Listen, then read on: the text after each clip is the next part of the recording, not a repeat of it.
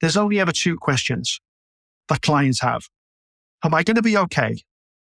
And what is enough, right? So everything a client says to you, markets are falling, I'm worried. Ultimately, they're saying, am I going to be okay? Have I got enough?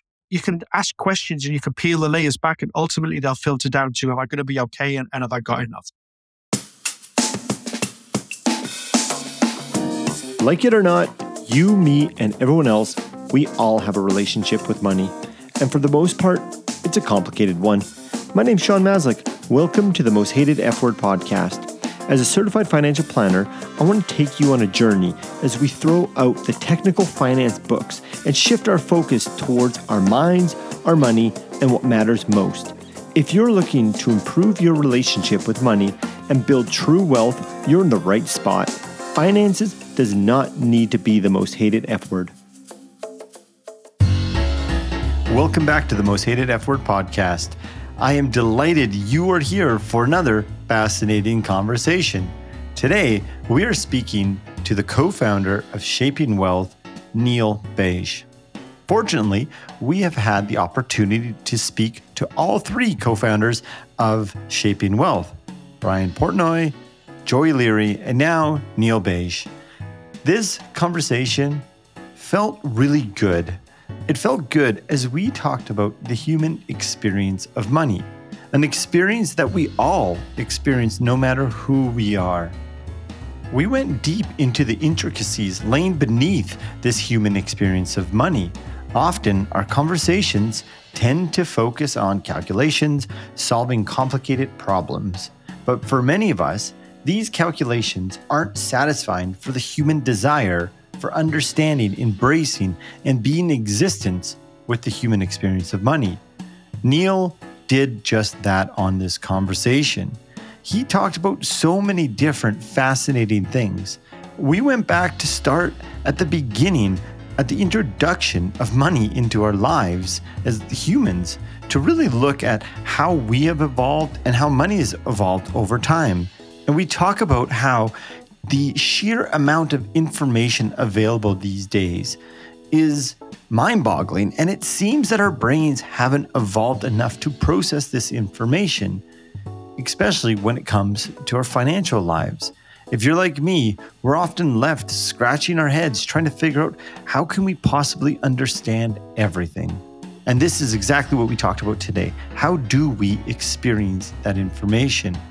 With a background in neuroscience, Neil explains how our brains aren't hardwired for all this information, and how having, as Neil says, conversations that matter really help us to deepen our experience with money. At the beginning of the episode, I appreciate how Neil starts out with the starfish parable. I'm not going to explain what it is, but why I feel like it's significant is because the underpinning of it is having this philosophical outlook on our lives can impact the perspective that we have, and especially when it comes to our relationship with money. If you're looking for a soulful conversation around the experience with money, well, Neil does just that today. Neil has an extensive amount of experience with tech companies and behavioral finance. And during his career, he's been in front of audiences greater than 2,000 people as he presents using his unique style and ability to make complicated concepts digestible and relatable for the audience. As part of Shaping Wealth, Neil is revolutionizing how we can experience money using a fantastic technology platform. He's energetic, powerful voice, and a high energy speaker. I am confident everyone is going to enjoy this conversation. If you're interested in his work at Shaping Wealth, I encourage you all to go check out Shaping Wealth on the internet. Before we get to the show, if you want to support the podcast, there are two ways you can do that. One is to head over to Apple Podcasts and leave a review, and to subscribe to the show so you get the next podcast as soon as it comes out. I hope you enjoy this fascinating conversation with Neil Bage.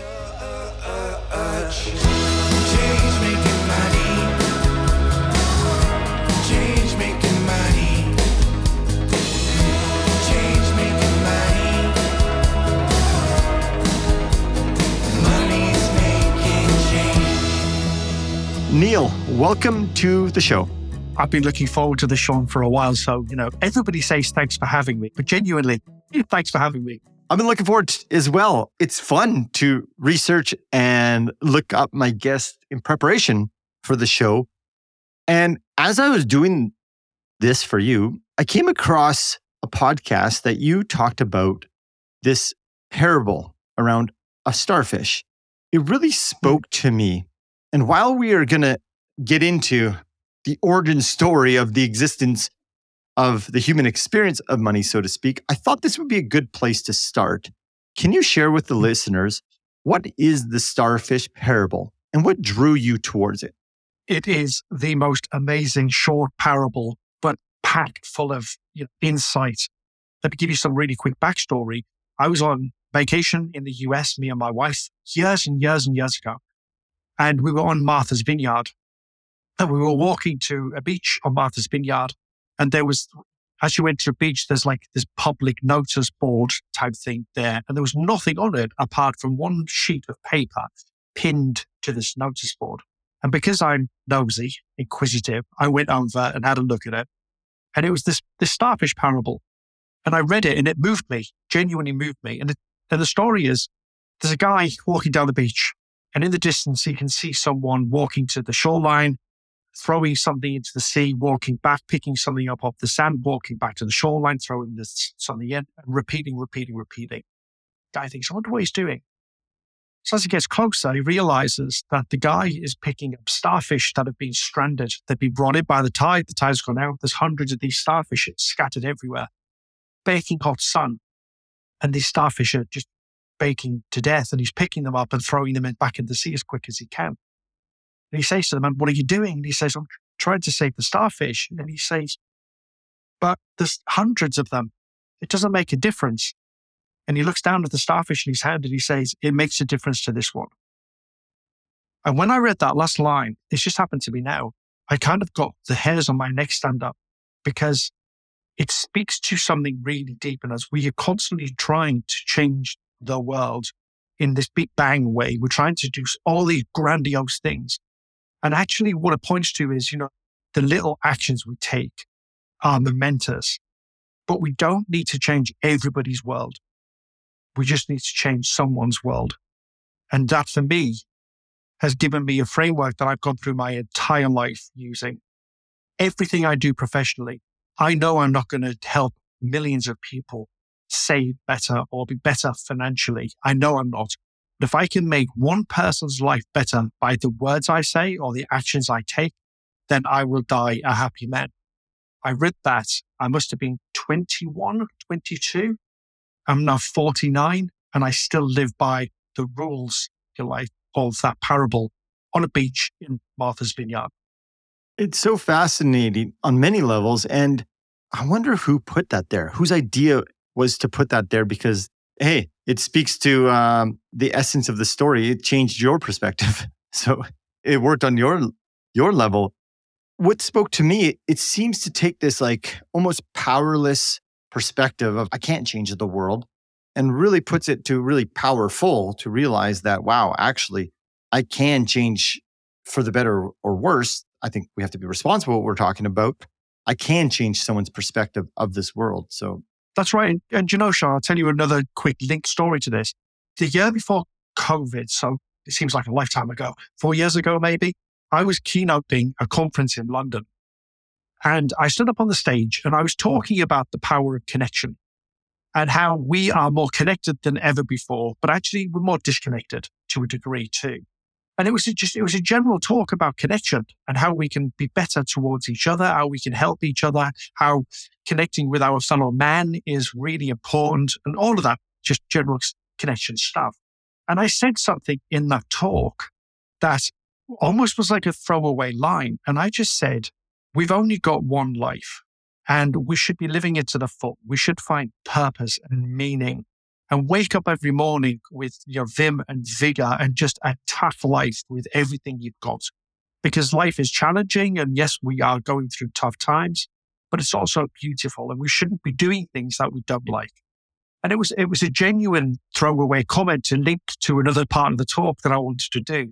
A week later, I get a text off one of the delegates, saying, "You've just changed my life." Really? Why? And she said, "Because I hadn't thought about life generally in those terms. I was on the train on the way back from the conference thinking, actually, I haven't been happy for a long time. And I'm going to think about what Neil said. What I'm now going to do is I'm going to change my job. I'm going to have conversations with people who I'm struggling to have proper relationships with." And she said, "I started down this road and it is transforming the way that I live my life. And I just want to reach out and say thank you." And for me, Sean, it makes a difference to this one type story.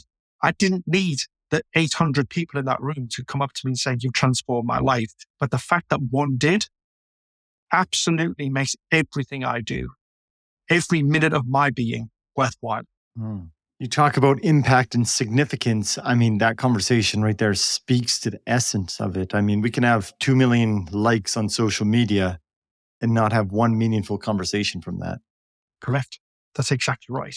And we need to get away from that mentality of just seeking likes on a cosmetic level and actually do things that make a real difference to other people's lives. We have such a privileged position as a fellow human being traveling on the same journey, from cradle to grave.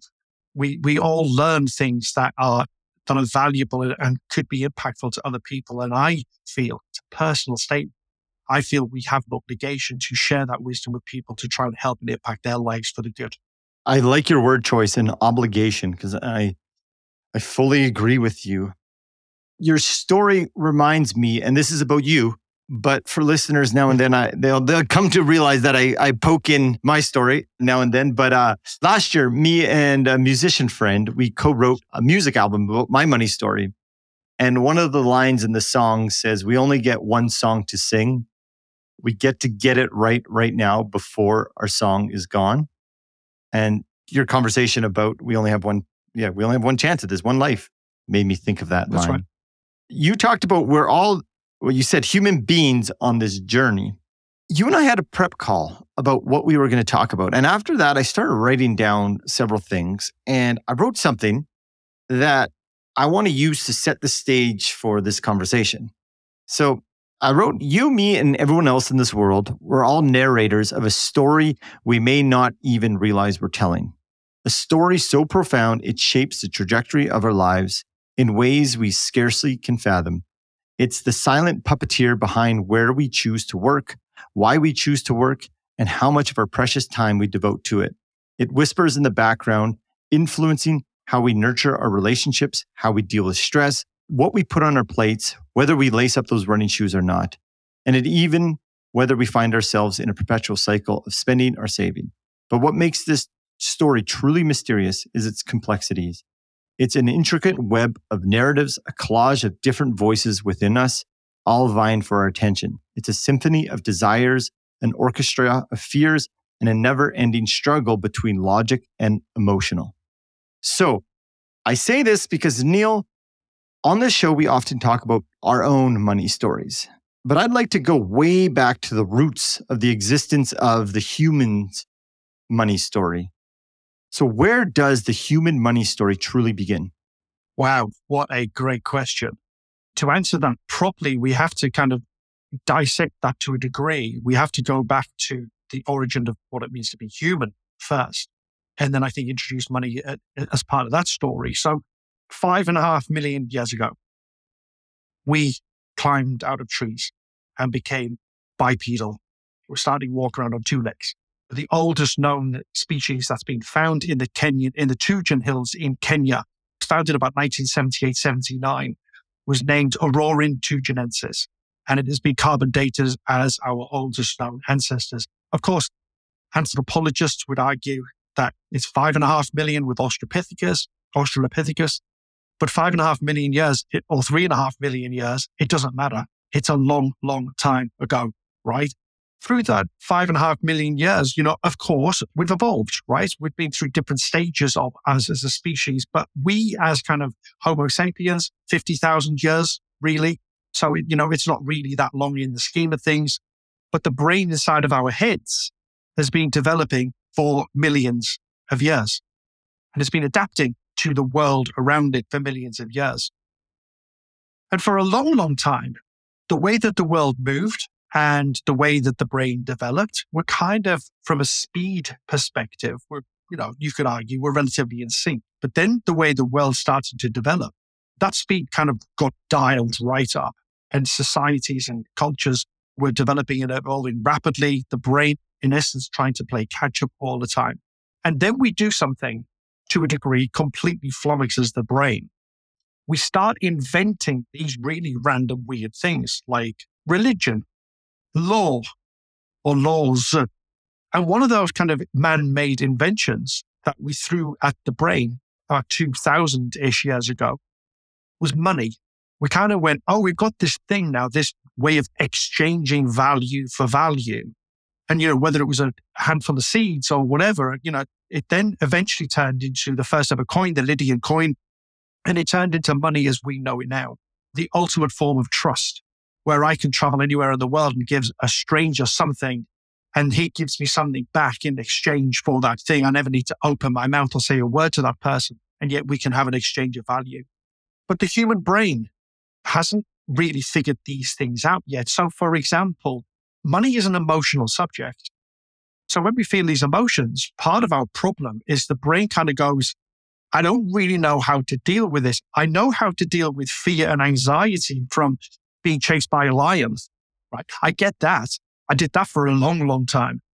But now all of a sudden I'm feeling these similar feelings, maybe, I don't know, about money in the stock market because markets are falling and I'm feeling anxious and scared and I want to run away. Or, I definitely don't want to stay and fight. I want to run as fast as I can.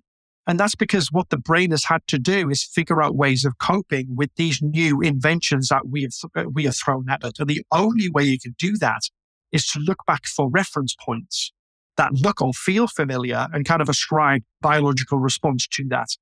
And that's why when markets are falling, as an example, it triggers the same biological mechanism in us, fight or flight, which is known as our sympathetic nervous system. It triggers that system because that's all it knows how to do. And the response is, I need to get the hell out of here because this feels pretty rubbish. And that's why people make stupid financial decisions. And I say stupid because ultimately they end up harming them and nobody else but them. The truth is, it's a perfect normal response. They're not being irrational. They're not making decisions on purpose, thinking, oh, I'm going to do something that will harm me in the future. But their response is such that they do things that ultimately will end up harming them financially in the future. And so we need to recognize that the decisions that we make today or the response that gets triggered in us to stimuli coming into the brain isn't new. It's millions of years in the making. And we can't just turn that off or take the advice of someone who says, stop worrying, everything's going to be okay. It's kind of like, yeah, you know what? Tell that to the 5 million-year-old brain that is seeing these things as a threat and needs to do something about it. So our money story, yes, we could argue, it starts a couple thousand years ago with the invention of money as we know it, but its root, its origin starts way, way back when the human brain in our head started to develop to become the brain that we have in our heads today.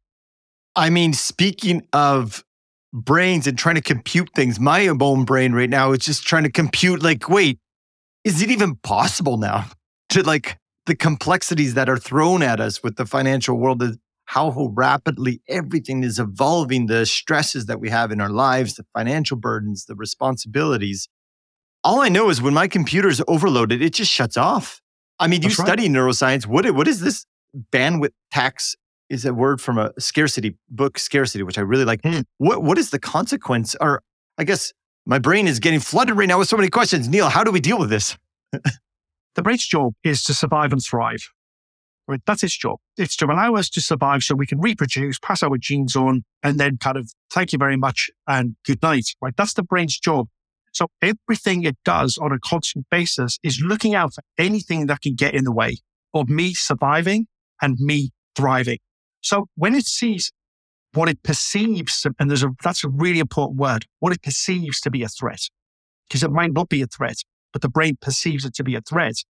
It kind of goes through this massive, rapid computation of, is this dangerous? What do I need to do? Do I need to get out of here? Am I okay? A million and one questions. And it takes it creates a response, an emotional response that allows us to then take a decision about what we do. That all happens in the blink of an eye. It's actually faster than the blink of an eye, but it happens in the blink of an eye. In order for it to do that, it has to take shortcuts. It has to do, what psychologists would call heuristics. It has to apply rules of thumb. So it has to kind of go, oh, I've seen this before, ignore, or I've never seen this before, but it feels like this. And when that happened, I did this. Therefore, I'm just going to do that because that's the safest bet because I survived that. And so the brain constantly, to your point, it kind of has to go, I've got the capacity to process all of this stuff. So what I'm going to do is I'm just going to skim the surface. I'm just going to take snippets of information, but where I need to delve deeper, I will, but I will also take as many shortcuts as I can to get to a place where I can make a decision. Because if the human brain took in every single electrical impulse that is thrown at it and took time to process it, it would complete like your computer. Smoke would start to come out of it. It would just blow up. You just wouldn't deal with it. And evolution has given us the most phenomenal ability to filter through the noise very, very quickly and with minimal information, take an action that will allow us to survive and will allow us to thrive. I really like this framing around survive and thrive. And it seems to me as you're speaking through our various different heuristics that have been explored quite a bit of what they are. Maybe there needs to be more work of the underbelly, the meaning, or how we can derive more meaning. But it seems to me that we've been good at surviving in the financial realm. We survive, we navigate maybe our fears and discomforts by looking at our portfolios, talking to a financial planner about how much money we have. And in a way, perhaps that suppresses some of, and I use that word intentionally, suppresses some of that fear. It seems to me the thriving conversation hasn't always been around. And perhaps, evolutionary speaking, thriving was not a thing we survived back then. But now I appreciate people like yourselves, Shaping Wealth, who are starting to have these conversations that are going beyond the portfolios of surviving, so to speak, into thriving. As you engage in a word that I heard you say online, which I like, conversations that matter at Shaping Wealth and beyond with clients, colleagues, and friends, what patterns do you see, if any, that are emerging around this curiosity to thrive? Are these conversations starting to happen? And can it happen to say what you guys say, create this funded contentment? Great question. And so the answer is yes, we are seeing these conversations happening, but it starts with a recognition from both parties, actually, clients and advisors. Clients need to recognize that their money life can be complex. And I'm not talking about the numbers here. I'm talking about what we call the human experience of money. Borrowing, saving, spending, philanthropy, earning, they all carry their own kind of emotional signature, if you like. And, so when we're being philanthropic and we give to people and to check whether it's our time or it's our money, the brain science behind that is really it points to a place where the brain loves giving. It produces neurochemicals that make us feel great. So the person that is receiving the charity feels great, but we feel great too, right? That's not necessarily true when we're talking about conversations around debt or borrowing. We have $300,000 worth of debt over here. Well, that makes me feel pretty crappy, actually. And the neurochemicals that get produced in the brain then are very different to the ones that get produced when we give our time or our money. And I'm only scratching the surface here, but the point is, we, just as human beings, need to accept that our response to the various dimensions of our money life are different. There isn't one size fits all. And a conversation about borrowing will elicit a very different feeling to a conversation about saving or earning or giving or protection. So all of these dimensions carry their own signature. So we need to recognize that there isn't just one emotion. There are multiple emotions and multiple ways that we deal with our money life. Advisors need to recognize that too. But there's another dimension here for advisors in that they need to also recognize when a human being turns up in our office, they aren't a client per se. They are a human being. And therefore they come with all the baggage that comes with being a human being. They walk into the advisor's office. They might have been sat in a traffic jam. They might have had trouble with their children. They might have had an argument with their partner. They might be having trouble at work. Whatever. They are dealing with a million things at the same time, is now having to focus on answering quite complicated questions about their financial future. So advisors, to use shaping wealth parlance here, play two roles. They play the role of a mechanic and they play the role of a guide. And the mechanic is all about the technical aspects of money. So the cash flow modeling, the tax optimization, the asset allocation. Whereas the guide focuses exclusively on the human experience of money. They look at the client as a human first, and they look through a different lens. And they accept that this is an emotional being in front of them, and that the multiple dimensions of their money life will elicit different responses and different behaviors.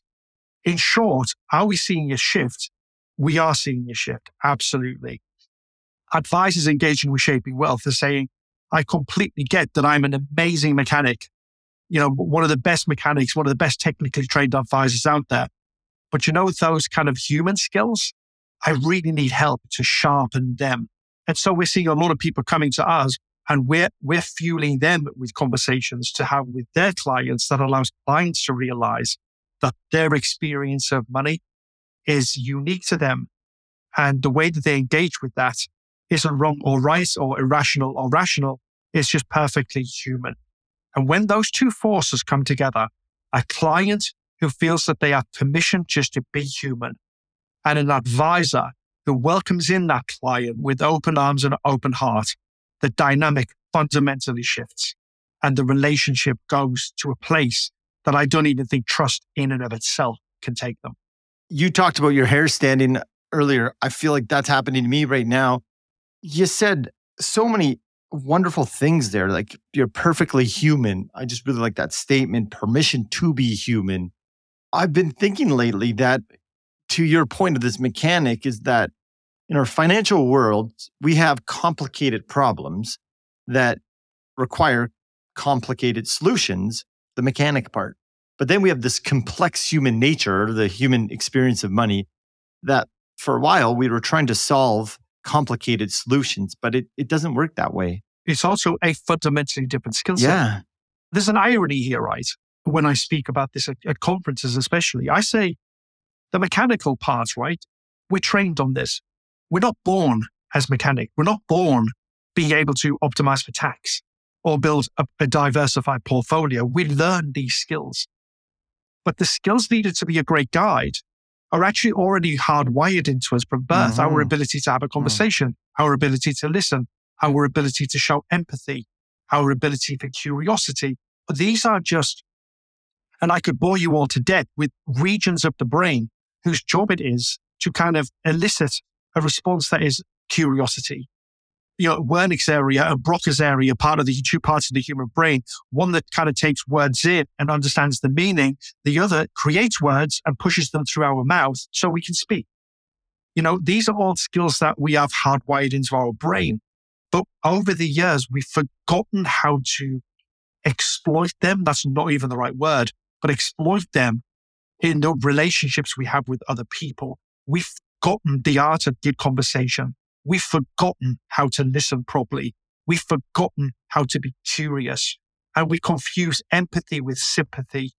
So what we're doing at Shaping Wealth is we're saying, whoa, hold on. There is a better way of being an advisor and showing up for your clients. And it's got absolute zero to do with the technical aspects, which you've got nailed. It's all to do with how you can be a better human being and show up as a better version of yourself for your clients. The advisors that we're seeing coming to us are coming to us with, a growth mindset, and they are saying, completely get this, that, to use a Joy Leary phrase here, the soft skills are the hard skills. And the people who are coming to Shaping Wealth completely get that. Very, very interesting.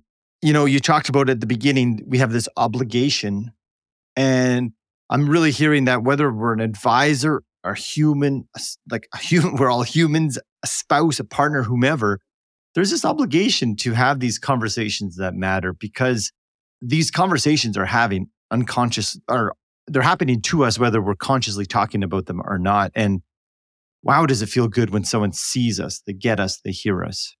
It does. It really does. And there's a really interesting point here, Sean. And I don't mind sharing this, by the way, and showing a bit of vulnerability here. About a year and a half ago, because of grief, I went through counseling. And a lot of my friends said to me, but you've studied psychology and the human brain, why would you need to go and see a psychologist to help you? And I went, because the stories that I'm telling myself, the stories that are floating around in here are staying in here. And I need someone to help me extract that, find meaning, repackage it, and then put it back in so that it makes sense once and for all. I remember having this conversation saying, the thing is, when we sit in silence and we tell ourselves stories, that's fine. But when we speak, when we talk, the brain has to process the sound. And sometimes you say something and your brain catch it. You catch yourself saying it and you go, oh, that sounds a bit weird. Oh, I can't believe I think that. And that's because your brain is now processing the words. They're not internal anymore. You've externalized them. And now the brain has to reprocess them as an external sound. And it finds different meanings in those words. That's why counseling is so good. Because instead of talking to yourself, you talk out loud and you hear yourself. But the person sitting in non-judgment also hears them and allows you to find different meaning in the words that are coming out of your head. And so when we say you need to be having better conversations about the things that matter, it's basically saying you need to have a conversation. You need to ask better questions. You need to be curious. You need to explore. You need to ask open-ended questions. And you need to couple that with listening skills, which means you ask a question and you close your mouth. Joy at Shaping Wealth says this, a question is an invitation to speak. And the problem we have is that we ask a question and then when people are speaking, and this is a natural brain process, by the way, but we are constantly thinking of what we need to say in response. So we're not really listening.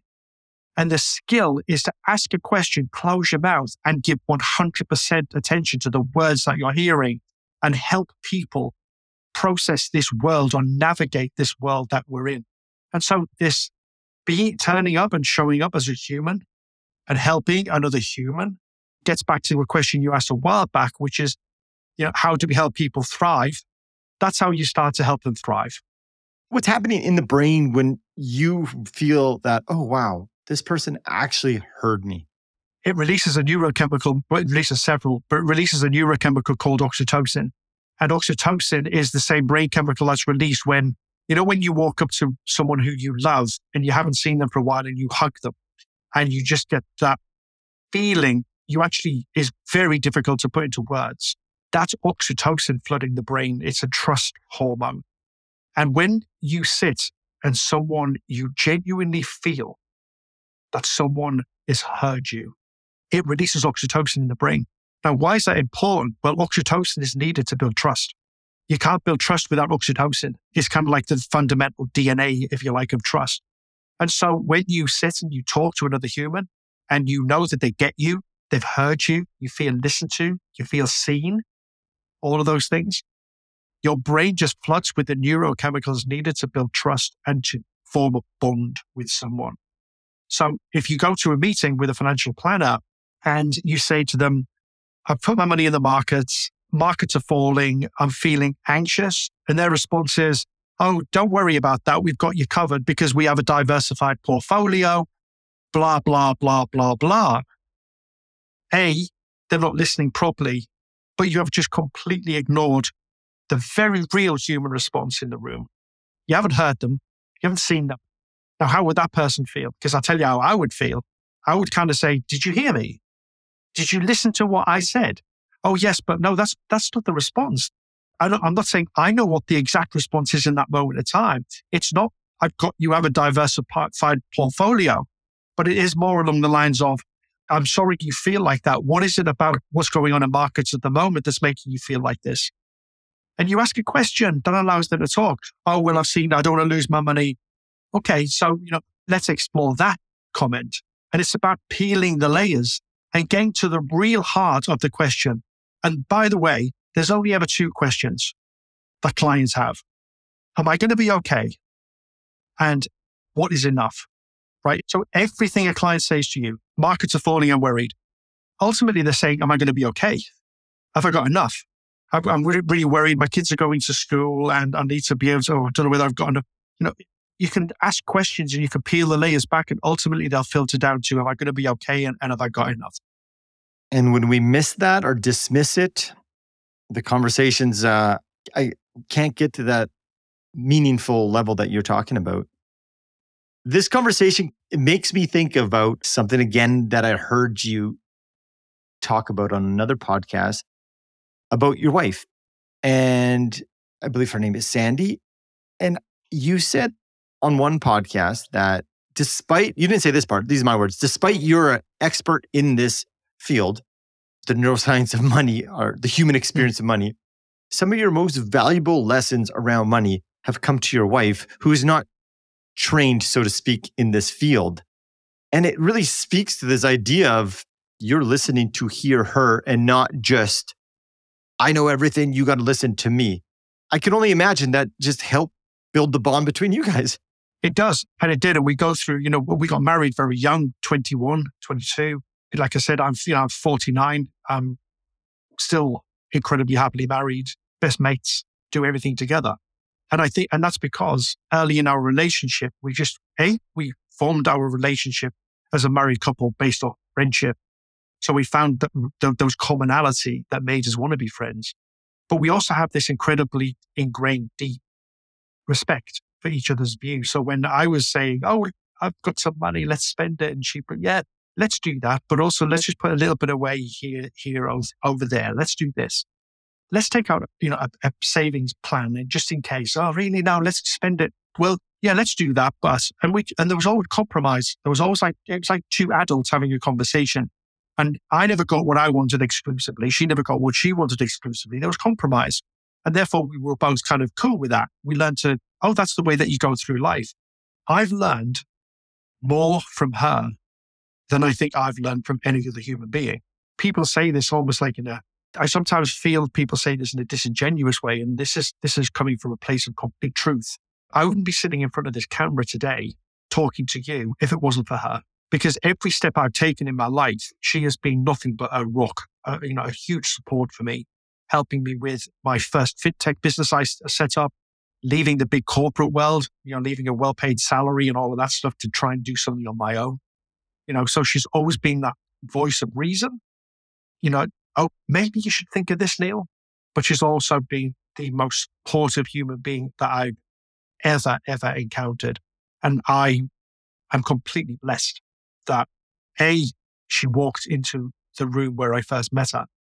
B, all these years later, that she still wants to be with me. So it's all about just showing up and listening and caring and realizing that, yes, we have this life together, but she's also going through her own life and she has her own struggles and her own anxieties. And I'll never sit in judgment and say, you shouldn't think that or you shouldn't feel that. We have the ability to talk to each other and explore, what are you feeling? How do you think about this? What do you think we should do?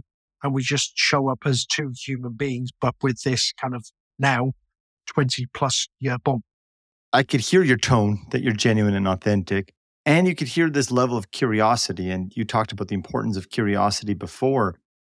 And while this is about your spouse and your relationship, the sentiment of this goes beyond like our intimate partners to friends, clients. What you're doing at Shaping Wealth is this idea that, and I'm hearing this, is that we all are imprinted with so many different experiences of our lives that we cannot have the same lens.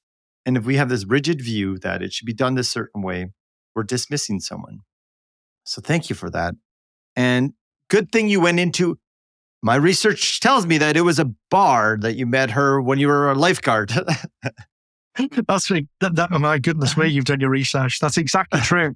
One evening in a little bar, I was lifeguarding at the time. I studied to be a PE teacher and then, did lifeguarding. I was on my own in this bar. I wasn't drinking, by the way. I'd gone in to buy food. And I turned around and this kind of blue-eyed, dark-haired Italian Neapolitan girl walked in. And I fell in love immediately, right? Because that's my personality. I needed to get her to fall in love with me. But eventually she did. And it was one of those things. I don't believe in fate. I don't believe in, anything like that. I just think it was an amazing moment for me. Changed my life. Well, thank you for sharing. We're talking about stories, and I hear you, Brian, and Joy talk about stories at Shaping Wealth all the time. And we're story making and meaning making machines, really. As you reflect back on whether it's conversations with your wife, whether it's inflection points in your career, can you maybe share a time where you had a certain story around money, the way you perceived it to be, and maybe a moment of change? When we were doing a pre-call, I guess I'll point it towards something, is there was a change in the way I guess you saw your life and the experience of money with R4 Neil. That's right. It was a wake-up call, actually, I think. I entered the world of work because actually I didn't want to be a PE teacher. I finished all my studies and I'm kind of going, I don't want to do this, actually. I don't want to work with young children. And my sister at the time was young and she would have been the age of the children that I would be teaching. And I just thought, I couldn't teach 30 of that. No way. That would drive me mad. And I didn't know what to do. And a friend of mine said, I've got a job at a financial services company in the UK. Come in and just see what happens. And they were building a risk profiling tool at the time. And I helped with that and a couple of other things. And worked in that company. I was going to be there for, my plan. Let's just do 12 months, see what happens. I ended up being there for like 15 years. And I worked my way up from the ground to being, one level below the C-suite of this FTSE 100 company at the end of the day. And earning a really good salary, just me and Sandy, really good salary, big house, fancy car on the drive, all of the things. And everybody who I was around, everybody without exception, all were running that rat race as fast as they possibly could. And when I got my first company car, it was kind of like, why have you got that car? You should have got a BMW or you should have got a Mercedes-Benz or whatever. And I'm going, no. And then somebody, you should get rid of that car and do this. And then, by the way, you should move out of this house and buy this big 5-bedroom house because, and it was all about status and keeping up with the Joneses and all of those things. And I fell hook, line, and sinker into that world. And I would get paid my salary every month. And I would think, right, I've got all this money. What do I do with it? I haven't got kids. Oh, I'll tell you what, let's fly business class to Mauritius. Let's do that. Oh, let's get another car. We can do that. And one day I was sitting and thinking, why do I just feel miserable? Looking at my bank balance, why do I feel miserable about all this thing? Look at that lovely car on the drive. Why am I miserable? And I didn't know the answer at all. I just could not put my finger on it at all. And so I just kept working, getting paid the money, to a degree, in hindsight, selling my soul to the devil. And then I got called into the chief executive's office one day and he just said to me, we're going to make you redundant. And you and 50 other people at this level, we're going to make you all redundant. Shook my hand, big paycheck to leave, type thing, like I needed it. And I left. And it was in that moment that I kind of thought, why don't I feel sad? Why don't I feel upset? Why do I feel a sense of relief that this has happened to me? And I went into a moment of real proper reflection. And I came to the conclusion that the rat race was actually really damaging to me. It went against pretty much every value I have. It went against every guiding principle that I had. And that's why, in hindsight, I kind of went, I don't like this. This doesn't feel right, but I just couldn't put my finger on it. And so I decided, right, I'm going to use the money that I have in the bank for good. And I set up my first fintech company, delivering behavioral insights and trying to help real human beings figure out what's going on inside their heads so that they could make better decisions. Starfish parable. I didn't want to change the world. I wanted to change someone's world. And I spent all my own money researching that, building the company and all of that stuff. And I was happy with that. And that my bank balance started to go down. And the further down it went, weirdly, the happier I was getting. And then eventually I get to where we are today. I'm living in this lovely little house. I've got a decent-ish car on the drive, but money isn't this thing for me anymore. don't get me wrong. I need to pay the bills. I still need to live my life, and I still want to do good things, right? I still want to go on vacation with Sandy and do stuff like that. But I don't need the $50 million that I thought I would have needed at some point, to live this life that actually was just for me. I'm not saying it's for everybody. For me, was completely fake when you map that to my beliefs and my values and my principles. My money stories is one of, I thought money was the answer to everything, and I just tried to accrue as much as I can and work my way through the corporate world to get as much money as I can. But throughout that trajectory, the higher I got up the corporate ladder, the more miserable I became. And when I fell from grace, if you like, and the money was taken away from me, my happiness conversely just went through the roof. And that lesson as part of my money story was actually quite a profound moment for me. And now to kind of wrap up this question, what I realized only probably actually just before the pandemic, I realized this, was one day we were living on a little island on the south coast of England, the Isle of Wight. And me and Sandy and my little dog Archie, we were sat on the beach. We had a little barbecue next to us. I had a bottle of wine, steak cooking on the barbecue. Sun was setting. And for the first time in my life, I've never felt more content. I've never felt more at peace. And I looked and I thought, it's like a £6 bottle of wine, a £3 steak, whatever, buy a bag of charcoal. You don't need a lot of money to live a life of contentment, as long as you figure out what makes you content. And all of these things are part of my broader money story. But actually, Sean, I believe they're part of my broader story. I'm a big believer that this Neil Bage's life is a story, and it's a book. And certain chapters have to have full stops put at periods, full stops put at the end of them, in order for you to move on to the next chapter. And what I found when I went to counseling was there were several chapters in my life where I hadn't put the full stop at the end of the last sentence, and the chapter hadn't been closed down. And those better conversations, those deeper conversations, allowed me to shut chapters down and continue with my story, of which my money story is just a part. Very insightful. Thank you so much for sharing that. Your last point there about going back and putting close to it brings me to something that before we started recording, you just read this book, The Power of Letting Go. And although I haven't read the book, it seems to me that when you close these chapters, there is this essence of power of letting go so that you can, I guess, define what funded contentment means for ourselves. That's right. Funded contentment is the ability to underwrite a life that is meaningful to you. And what that means really is figure out what makes you happy and content and just spend your money on that and just do that. And it doesn't need to be anything big and grand. It can be the smallest of things, like for me, and I'm only talking about me, sitting on a beach with a barbecue with my wife and my dog. You could never offer me any amount of money that would be able to buy that feeling of me. It's a feeling of inner peace that once you experience it, you think, I want to repeat this feeling over and over and over and over again, because I feel calm and relaxed and happy and all of those lovely words. My brain is flooding with endorphins and dopamine and all of the good chemicals that make us feel happy. And I think, if I'm being honest, in my previous life, the reason I felt like I felt was because I was completely lost. I didn't know who I was anymore.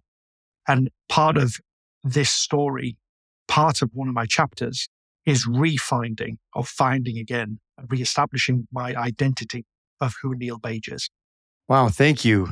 And as you write this chapter, or written portions of it, of finding through reflection who Neil is, let's transition into, we've circled around shaping wealth, but it seems to me these are the conversations that you guys are facilitating for others as well. Let's touch on, for those who aren't familiar with shaping wealth, and for the listeners who aren't financial planners, what the message you're trying to get across through shaping wealth is. We've kind of touched on it. Funded contentment, everyone. So the way we work with financial planners and therefore enable them to work better with their clients is all about enabling them to have better conversations, to learn, to grow, and to thrive as advisors, and pass on those skills and that knowledge to their clients. And we do that through training, we do that through content, But ultimately, the mission statement of shaping wealth is funded contentment for everyone.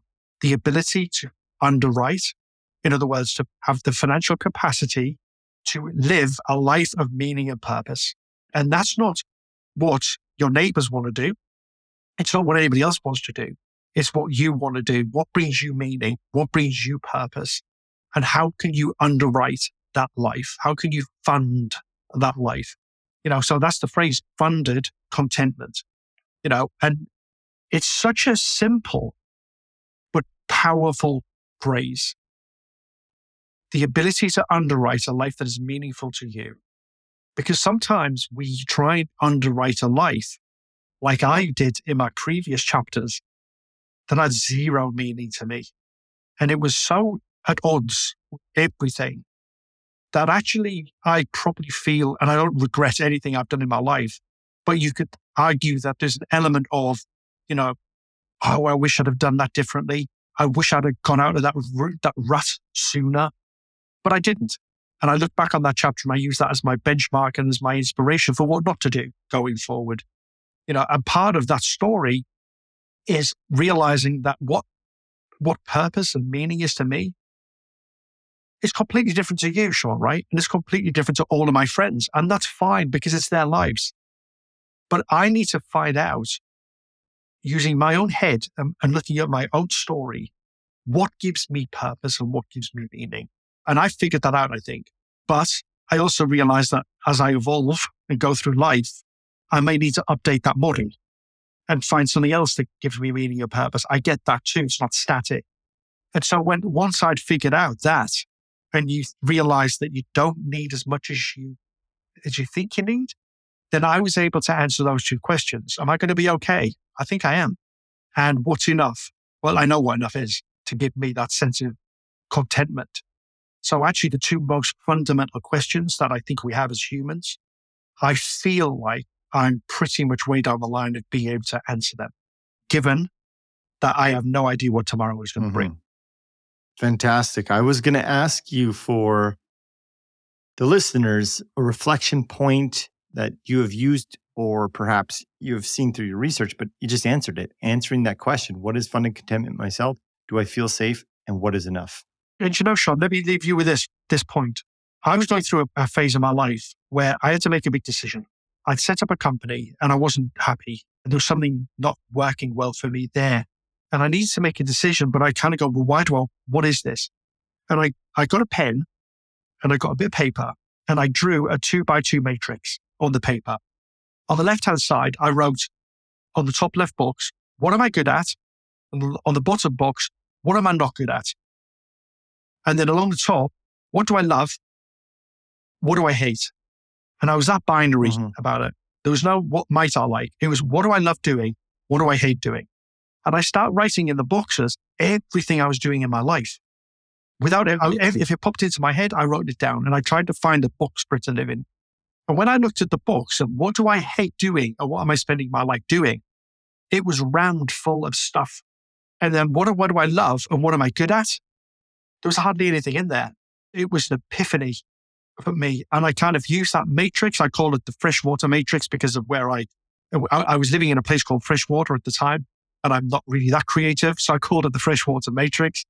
I've used it several times since, and several people I know use it just as a quick tool just to figure something out. It doesn't give you a definitive answer of what course of action to take, but it takes stuff that's in your head and it puts it into a format that the eyes then need to process the data and you see things differently. So that for me, to answer your question, how did I get to figure out what funded contentment was? If it wasn't for things like that matrix, I wouldn't have been able to cut through the noise and get to the point where I knew what funded contentment meant for me. Oh, so good. Hey, that is very creative. Freshwater matrix. I mean, it's a fresh way of thinking. It's amazing. I like it.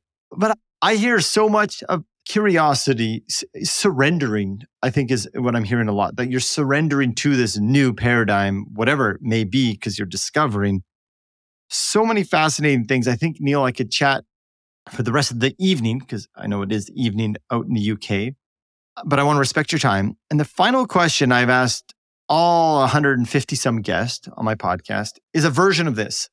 So let's imagine you're at end of life. And I'm going to actually paint the picture. You're on the island of Wright with Sandy, Archie, a barbecue with steaks on it, and a bottle of wine. And like I said, you're at end of life. You feel this sense of peace, ease, and contentment. And you decide to write one last piece of writing on what a happy and healthy relationship with money for Neil was. What would be a theme to that letter? What a great question. It would be advice. I would like to leave a piece of advice to people. And I would like them to know that your life is your life. The path you forge in this life is your path. And it's a very kind of Steve Jobs-esque saying, but you shouldn't live your life walking parallel to somebody else's path. You should look at the direction of travel and just say, and have the courage to go, I'm going to walk this way. And if others decide to walk the other, that's fine. It's your life. And I think the more or the earlier in life you can figure out that your life is your life and you've got to make the most of it for yourself, using your phrase there, the sooner you surrender to the crap that is social conditioning and social pressure and doing things because other people are doing them, or doing things because other people, or you think other people want you to do them. And it's not about not caring. It's about realizing and recognizing that this is your life and you've got one shot at it. And that's it. At some point you will close your eyes and they'll never open again. And it's a tragedy that lots of people, I see this day in, day out, go through life miserable because they are living somebody else's life and walking alongside their path. And the sooner you can figure out that you are the master of your own destiny, it releases the pressure off your shoulders. And for the first time, you feel free. And I think the sooner you can figure that out in life, the better your life becomes. Thank you. We did it, Neil. This was a conversation that mattered. Thank you so much for joining me today. Thank you for all the work you're doing, the ideas you're putting out into the world. For listeners who want to find out more about Neil, Shaping Wealth, or wherever, what would you point them towards? Shaping Wealth, the website, shapingwealth.com. And Shaping Wealth and myself, we're on Twitter. I'm not a social media fan. You can probably tell from this conversation. But I'm on Twitter at Neil Bage, Neilbage. So shapingwealth.com for the website, and Neil Bage and Shaping Wealth on Twitter. Thank you so much, Neil. I really appreciate your time. You're very welcome. Thanks for having me, Sean. Thanks for tuning in. If you're still listening, that tells me that you enjoyed the podcast, or it's just playing on the background. Either way, if you would like to support the show, I have two ways you can do that. One is to head over to Apple Podcast and leave a review and subscribe to the podcast. And the second one, share the episode with a friend, colleague, or friend, someone you think who might enjoy this conversation. Until next week, have a great one. I'm on a mountain without a top. My wealth is measured in how I spend my time. But now I write freedom's story with every breath inhaled. Money is not the boat of life, it's just the wind in the sail.